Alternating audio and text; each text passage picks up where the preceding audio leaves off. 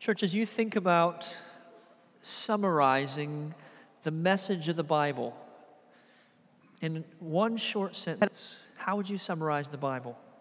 If someone said to you, what is Christianity, and you only had a couple seconds to answer them, what would you say? What would your answer be? It's important for us to be able to give short answers that are true and compelling.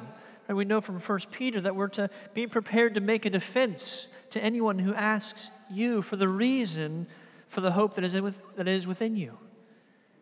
But it's interesting, sometimes it's hard to articulate some of the most important truths. Maybe you've had that experience. I remember hanging out with some friends, and I was talking to a guy, and I just said, hey man, those couples were sitting around the table, and I said, what is it about your wife that you love the most? And he kind of like chuckled like it was a trick question. I said, no, it's not a trick question. Just what is it about your wife that you love the most? And he kind of chuckled and he said, her personality, I guess. Now, I'm sure if I gave that brother like 5 minutes to think through and to articulate and put together, he could be genuine. He could have a genuine answer that was compelling and true, right? But just in a moment, caught him off guard. Now, before we kind of dog on this guy, it's good to remember that we are quick to forget. We can be slow to give an answer for the hope that is within us. So as you think about how would you summarize the Bible in one short sentence, it's thankfully that the Scriptures give us that answer. Let us read together in 1 Timothy chapter 1. We're going to begin in verse 12, and we're going to read through verse 17. I think the bulletin says through 20, but we're going to stop at verse 17. I thank him, this is Paul writing to Timothy, I thank him who has given me strength, Christ Jesus our Lord, because he judged me faithful, appointing me to his service. Though formerly I was a blasphemer, a persecutor, and insolent opponent, but I received mercy because I had acted ignorantly in unbelief. And the grace of our Lord overflowed for me with the faith and love that are in Christ Jesus.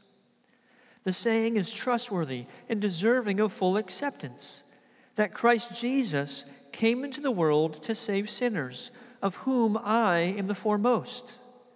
But I received mercy for this reason, that in me, as the foremost, Jesus Christ might to believe in him patience as an example to those who were to believe in him for eternal life.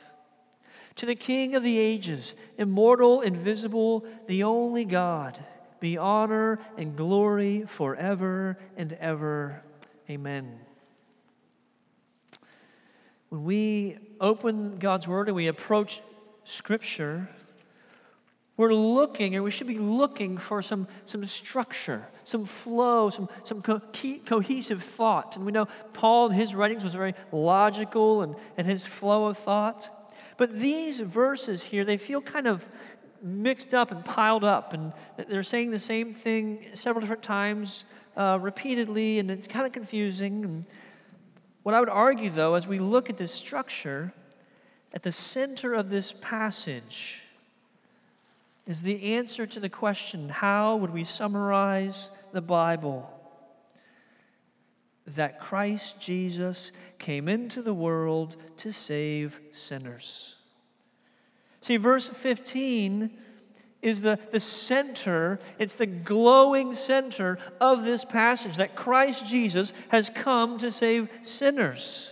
And that is the summary of the Bible. That is the summary of the gospel, the good news that Christ has come to save sinners. But it's interesting, as I'd mentioned, it's kind of sandwiched together because if you pull back in each direction, verses 14 and then in 16, you begin to see, 13, the second half of 13 and then 14 and 16, you see Paul is talking about how he received mercy. 13, but I received mercy because I had acted ignorantly in unbelief. Verse 16, but I received mercy for this reason, So you have the center, like the good news that Christ came to save sinners. And then Paul is saying how Christ has shown him mercy. And then we pull back another layer in verse 12 and verse 17, and you see Paul praising God, worshiping God. So you have this kind of sandwiched together in the center. Jesus saves sinners. Praise God, He's shown us mercy. Let us worship Him. So this amazing declaration, then the realization of mercy, and then worship. The main idea this morning is that Jesus came to save sinners and to transform them into worshipers. And my points are simple and I hope compelling. 1, Jesus saves sinners. 2, like you and me. And 3, now we worship Him. Now, as I was preparing and reading this passage, one of the first things that came to my mind was, why is Paul writing this to Timothy? Why? Timothy knew Paul really well. They traveled together. They worked together for a long time. Why is it that Paul is writing to Timothy about these things? He would have heard the conversion story many times. He would have heard Paul recounting how he was persecuting the church and how he was on the road to Damascus and Jesus comes and meets him there and blinds him and how he repented and Christ redeems him. Timothy would have heard this many, many times. So why is it that Paul is writing to Timothy? Ink and paper are a precious commodity. He's spending time telling them about his conversion. Why is that? Well, if you remember from last week, the first part of chapter 1, what's going on in the church in Ephesus? What's happening there? Well, there are people who are seeking to be teachers of the law, of God's word, but they do not understand what they're teaching. They're seeking to be people who are following the law, but they don't even understand the law. The false teachers are not looking to the person and work of Christ for salvation, but to these myths, the genealogies, the speculation.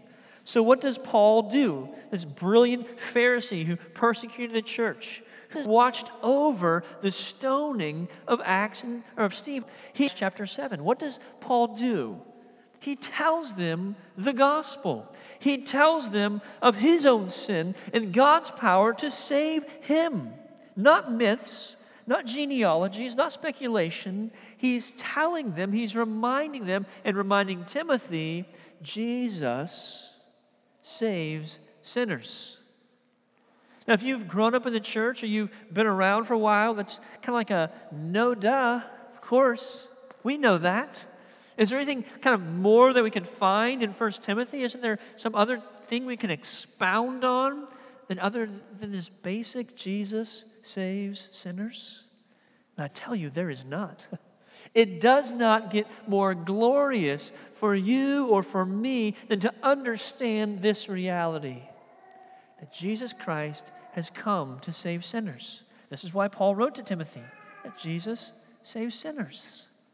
Again, the challenge here isn't understanding it. The challenge is not understanding this passage or understanding this doctrine or what's going on here. The challenge is believing it. See, the problem with the guys in the first part of Timothy that he's talking about, these false teachers, it wasn't that they couldn't wrap their minds around this Jesus person. Well, they couldn't wrap their mind around sin and what it meant to miss the mark and to fall short of God's glory. It wasn't that they did not understand, it's that they did not believe this to be true. So again, the challenge of the Christian faith is not understanding. I'd submit to you, the Christian faith, it's logical, it's rational, it makes sense, it holds up under intense scrutiny, and it just plain makes sense. But again, for most people, that's not the problem. The issue is believing it. See, the beating heart of the gospel, the center of the good news is this, that Christ has come to save sinners. It's important that we remember this, that we think through Christian virtue. When you think about salvation, that Christ has saved you, You can think about the virtues of being joyful, having new desires, a hunger for righteousness that you didn't have before. Now you're walking in love and you're being patient with people. And these are all things that this interior change, this subjective change that has begun in your life, it's not because you've now put your faith in God that the change is there. God has changed you. He's changed you, and so that's a result of His work in you. Do you see the difference there? It's important that we understand this. It's easy for us to think the gospel is purely subjective. It changed me. This happened in my heart. I'm a changed person because I put my faith in Jesus Christ. But the reality is, God has come to you. You are a sinner. He has saved you. He's redeemed you. He's put a new heart in you, taken out your heart of stone, taken out your unbelief, taken out the heart that was an enemy of God, that hated God's ways, and He put in a heart of flesh. He gave you new desires. He changes you. This is the reality. This is what salvation does. Now, it bears fruit in righteousness. So if you're a believer, you're going to change your behavior, but you're not saved because your behavior has changed. Your behavior has changed as a result of Christ's work for you. It's all downstream. The new desires, the walking in obedience to God's word, the change of your heart to love, that now your aim is love, as verse 5 said from last week, our aim is love. These things have changed because Christ has come for you. He's done a work in your life, not as a result of you coming to Him for salvation, but as a result of Him giving you faith to believe in Him for salvation. This is the work of Jesus as He's come to save. See, He came as a man. He humbled Himself, lived a perfect life, and died on the cross, atoned for your sin. He took on your sin. And again, He removed your heart of stone, removed your heart that's against the things of God. He granted you faith. So before there was a glimmer or a flicker of faith in your heart, before there was a glimmer or a flicker or any kind of just spark for the things of God in your heart, He had begun to work. He came for you. He saved you. It's interesting how important it is to understand this sequence.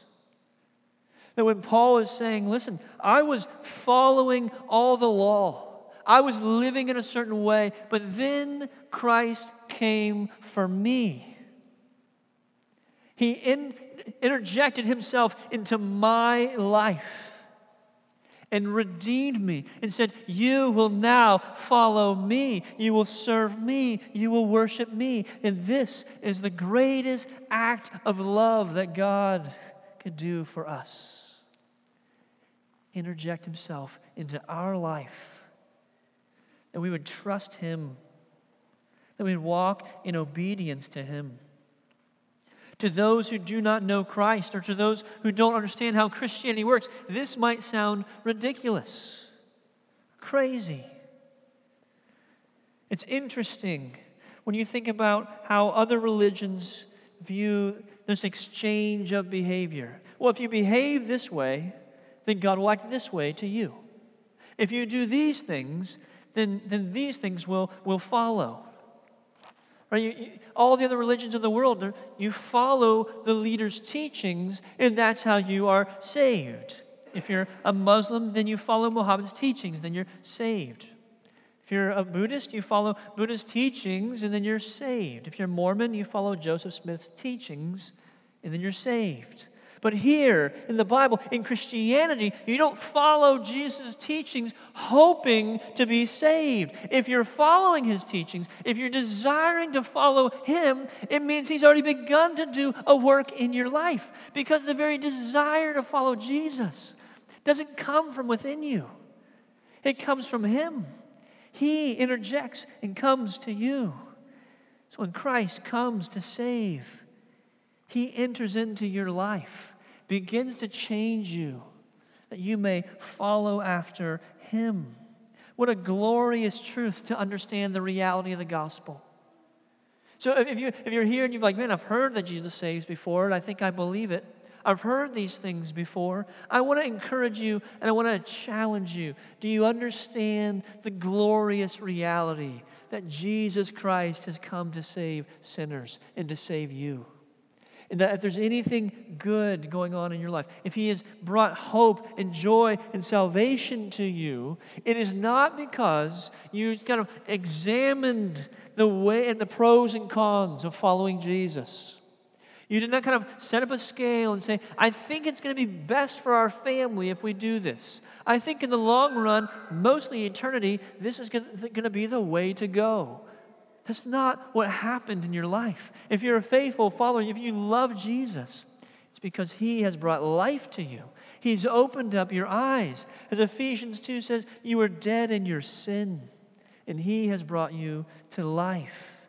He has come to save sinners. We're not saved because of Christ's work in us. We're saved because of Christ's work for us. I want you to hear that again. We are not saved because of Christ's work in us. We are saved because of Christ's work for us, on our behalf. The Father stood in our place. He bore the wrath that we should have borne from God the Father. He then imputes his righteousness onto us. And from that place of being saved, being right with God, we then walk in obedience. We then live out the truth of the gospel. Jesus is at work in us because he's come to save. He's come to save people like you and like me. We are sinners. John Newton died in 1807. He was a captain of a slave ship for many years. He invested in the slave trade. I don't know if you've ever heard of John Newton. God convicted him of this and saved him. And he repented and began to follow Christ. And he would go on to fight against the slave trade. And he would write a hymn that maybe you've heard before called Amazing Grace. Anyone heard that one, right? So he dies, he's dying, and on his deathbed, he famously said, although my memory is fading, I remember two things very clearly. I am a great sinner, and Christ is a great Savior. I am a great sinner, and Christ is a great Savior. Now we know, obviously, this kind of thought, this framework wasn't original to John Newton. I would argue he sees it all over Scripture because it's all over Scripture. And this is the same thing that Paul is saying in verses 13 and 14 and in verses 16. So he's talked about Christ coming to save sinners. He says, and I am the foremost. I have sinned egregiously against God, and yet he has shown me mercy. Verse 13, though formerly I was a blasphemer, persecutor, and insolent opponent, but I received mercy because I had acted ignorantly in unbelief. And the grace of our Lord overflowed for me with faith and love that are in Christ Jesus. But I received mercy, this is verse 16, for this reason, that in me, as the foremost, as the worst sinner, Jesus Christ might display his perfect patience as an example to those who are to believe in him for eternal life. Paul was guilty. He's talking in verse 13 about this ignorance. But he knows he's not innocent or guiltless because he's already talked about how he's acted arrogantly. He's listed out his sins. Formerly a blasphemer, a persecutor, insolent opponent. Blasphemy, and Paul would have known this, based on Leviticus 24, the penalty for blasphemy is death. So Paul's saying, I'm a blasphemer. I was a blasphemer against God. I deserved death for my sins. I persecuted the church. As I mentioned, he was there, an accomplice to the stoning of Stephen in Acts chapter 7. He put Christians in prison. He destroyed or sought to destroy the church as it was growing. Then he was an insolent opponent. In the Greek, it implies that he's a violent man. Paul was violent in his efforts against God, but he received mercy. How kind, how gracious is God to show mercy. Mercy and grace and love overflowed in abundance. Now, this language that Paul's using should sound familiar to the church, especially to Timothy as he's reading these things. Because we know in Ephesians 1, verse 7 and 8, Paul's saying to the church in Ephesus, in him we have redemption through his blood, the forgiveness for our trespasses, our sins, according to the riches of his grace, which he lavished on us. He lavished on us. God was kind to Paul, and he's been kind to you and me as well. He's been very kind. Ephesians 2, beginning in 1 through 5 says, and you are dead in your trespasses and sins, in which you once walked, following the course of this world, following the prince of the power of the air, the spirit that is now at work in the sons of disobedience, among whom we all once lived in the passions of our flesh, carrying out the desires of the body and mind, and were by nature, this is our nature, children of wrath, like the rest of mankind. But God, being rich in mercy because of the great love which he loved us, even when we were dead in our trespasses, made us alive together with Christ. By grace have you been saved. It's by grace that you have been saved. So God was kind to Paul, this wicked sinner. And he was kind to him for our sake, for the sake of the church. Here, God, by saving Paul, this wicked sinner, he shows us, and he's showing Timothy how amazing and merciful God is. He saved Paul, the blasphemer, the persecutor, this violent man, so that he could display his perfect patience in him. He saved them to display God's patience and his goodness and his mercy to them. It's amazing when you think about the life of Paul, and the Lord used him mightily, but think for Paul's sake for a moment. I heard someone speaking about this recently. Imagine, does Stephen have a widow or children? They would have met Paul. How do you manage that? This is the man who oversaw my husband's martyrdom or my father's death. And now he's in the church. Now we're supposed to listen to him talk about the things of Jesus. Imagine Paul's going to visit a church and there's someone there who meets and he says, you put my brother in prison. He died in prison because of you. You realize what you've done? You've destroyed my family. And now we're going to hear you proclaim Jesus? Yes, because that's the power of the gospel. So if Jesus Christ could save Paul and use Paul to display his patience and his mercy and his goodness, surely he can save whomever he wants. Surely there's no one who he cannot save. And surely there's nowhere else to turn for salvation.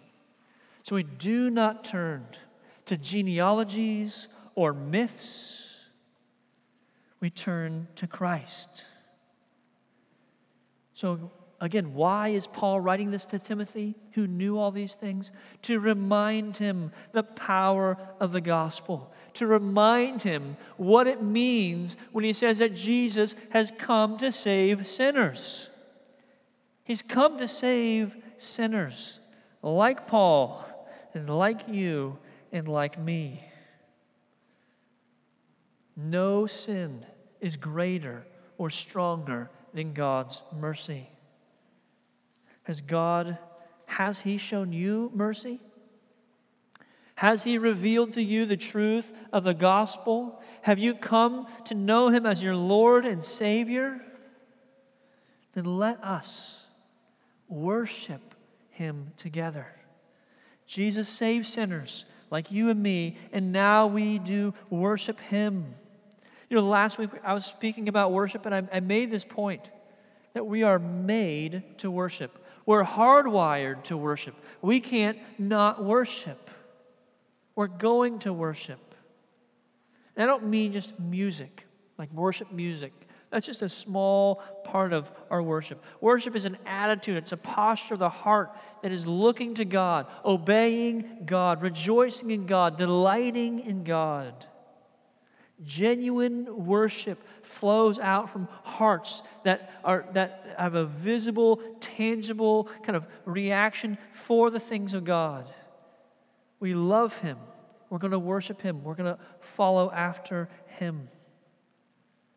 Paul begins these passages about worshiping God. He begins with this worship to God in verse 12. He concludes it by worshiping God. What a beautiful symmetry there. Worshiping God. Look what God has done. Look what God has done in my life. Look how good God is. I pray that as you think about your own testimony and what God has done in your life, that this same kind of symmetry kind of bears out as you're telling others. God is glorious. Praise God. He saved me. He was merciful to me. God is a Savior. He can save people. He saved me. Let's worship Him together. How amazing God is for saving us. Don't you long to worship God more fully?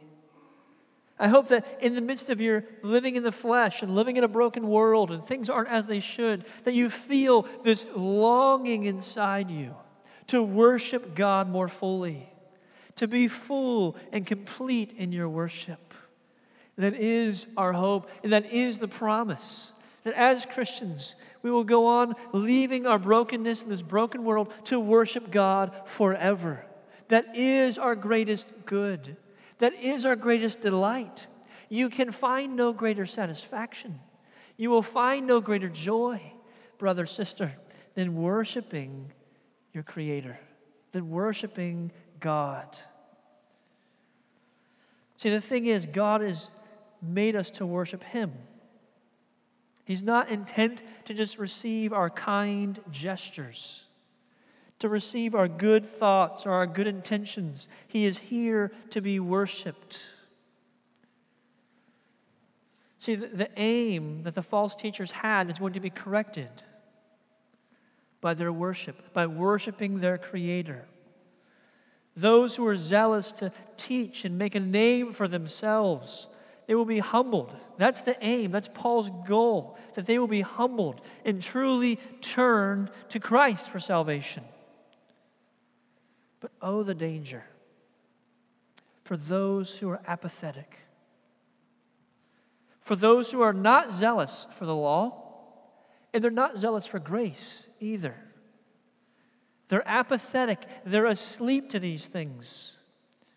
They're the ones who hear and are hearing about God's amazing grace and His love for them, who come by, shake the preacher's hand.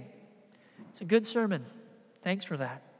But they don't care to evaluate their own condition, to take stock of where their own soul is. They just move on to whatever's next on their agenda. They have not been worshiping the Creator God. They've been worshiping false gods. And for so long that they are numb and apathetic.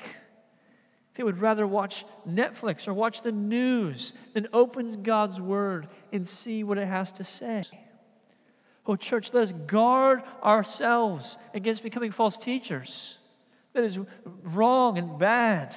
But let us also guard against indifference to God's mercy. Some of you look to the law to save you. You've crossed your T's, you've dotted your I's. You give 10% of your income to the church. And it's gross income, right? Before taxes, you do that. You attend, you serve. You keep your nose clean for the most part. And now you're looking around, and compared to everyone else, you're doing okay. You're above average. I want to encourage you, repent. The law, your behavior, your own righteousness cannot save you. And some of you are in danger because if you're honest, you're not really looking at anyone to save you. You might genuinely think that you're a Christian, but you rarely read the Bible. And your sin doesn't seem to bother you much. And worshiping God is something that you reserve for Sunday mornings. Now, maybe for most of us, we're kind of in the middle. We're not in one ditch or the other. We're not false teachers, and we're not really apathetic. But just to give you a warning, be mindful. You have a tendency to be pulled one way or the other. This isn't a thing where you kind of set the course and then you just put it on cruise control and it's straight and you're going to get there eventually. You will, if you're not vigilant and diligent, end up in one ditch or the other. You'll become a false teacher looking to your own righteousness as some kind of credit for who you are and why you should be saved, or you'll be apathetic, not really caring. Yeah, you show up on a Sunday morning and maybe you give and you serve, but your heart isn't for God. When you hear that Jesus comes to save sinners, you think, well, that's good. There's a lot of sinners who probably need to be saved. Instead of thinking, I'm the sinner who needs to be saved. I'm a sinner last week, I'm a sinner today, I'm a sinner tomorrow. I'm the sinner who needs to be saved. I'm the sinner who needs to understand the gospel and who needs to understand God's mercy and truth and cling to Him. I am that sinner. So don't be the false teacher. And don't be apathetic toward the things of God. So how do we keep from doing these things? How do we keep from being lukewarm and apathetic? How do we keep from being behavior-driven for salvation or for some kind of approval? Church, we look to Christ. We remind ourselves who Christ is, what He has done. We teach each other, look to Christ. Don't look to your own righteousness. Don't look in your past to what the Lord has done before. You look to Christ. You trust in Christ. Look how amazing He is. Let us, church, look to Him and worship Him and enjoy Him forever. Let's pray.